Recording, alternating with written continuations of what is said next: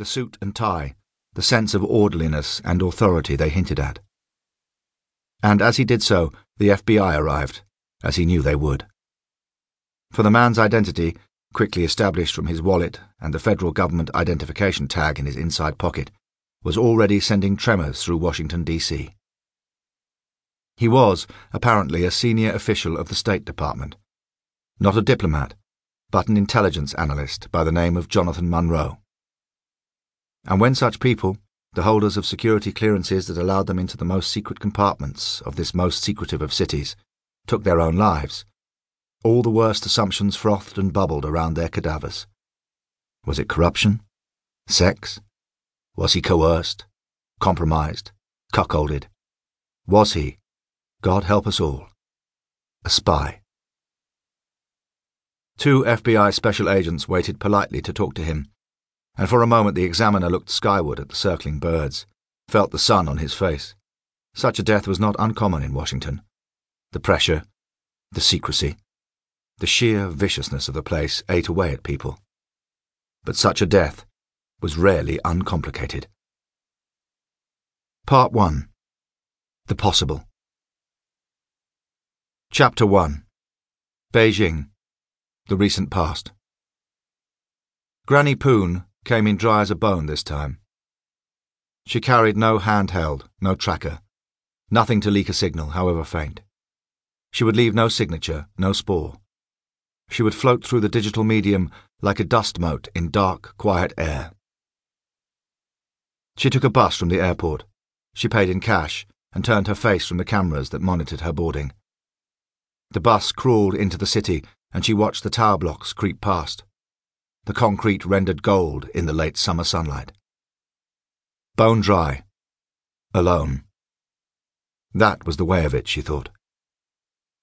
She looked down at her hands, their liver spots, veins rising from the dry, papery skin. She wondered if this might, perhaps, be the last time. Let's see what this stupid old woman can do. The restaurant was packed with market traders and migrant workers, the air clattering and heavy with grease, the reek of sorghum spirit. They came here for the Shaanxi food, the bowls of fatty lamb and shaved noodles. She had come in good time to watch from the scrubby park across the street, sitting still in the warm twilight, clutching a walking stick and her purse. She had made 2 passes before entering, tottering along the sidewalk in dark glasses, wheezing. Now she occupied a corner table. The waitress smiled at her, called her Ai, Auntie, a sweet girl. She ordered cat's ear noodles, heaped with garlic bolts and tomatoes, the broth thick with cumin, laced with black vinegar. The girl caught her accent, the sibilant sing-song of the South, and smiled, tilting her head questioningly. Eileen Poon just nodded. And now Eileen waited, and watched.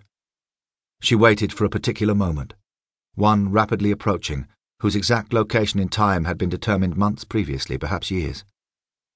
She watched for the anomaly, the ripple on the surface of the crowd. Not long now. The girl came and placed before her a steaming bowl, plastic chopsticks wrapped in a napkin, a glass of tea. She picked at the noodles, letting the seconds tick down. She allowed her gaze to float and settle. Float and settle. Nothing. Nothing but the bark and clatter of the restaurant. Steam rising from the bowls and curling in the afternoon light. The ruddy-faced men leaning into their food, pouring the sorghum spirit from the little green bottles, tossing it back. Time. Now. She laid her chopsticks down, got shakily to her feet, one hand leaning on the table, the other clutching her purse. The sweet waitress was there, asking if she needed anything. "C'est sûr?" she said. "Toilet." The girl gestured to the back of the restaurant. A corridor. Eileen Poon tottered past the busy tables, down the corridor, past stacks of greasy chairs, an empty fish tank. The noise receded. The door to the toilet was of plywood and stood half open. She went in, felt for a light switch, locked the door.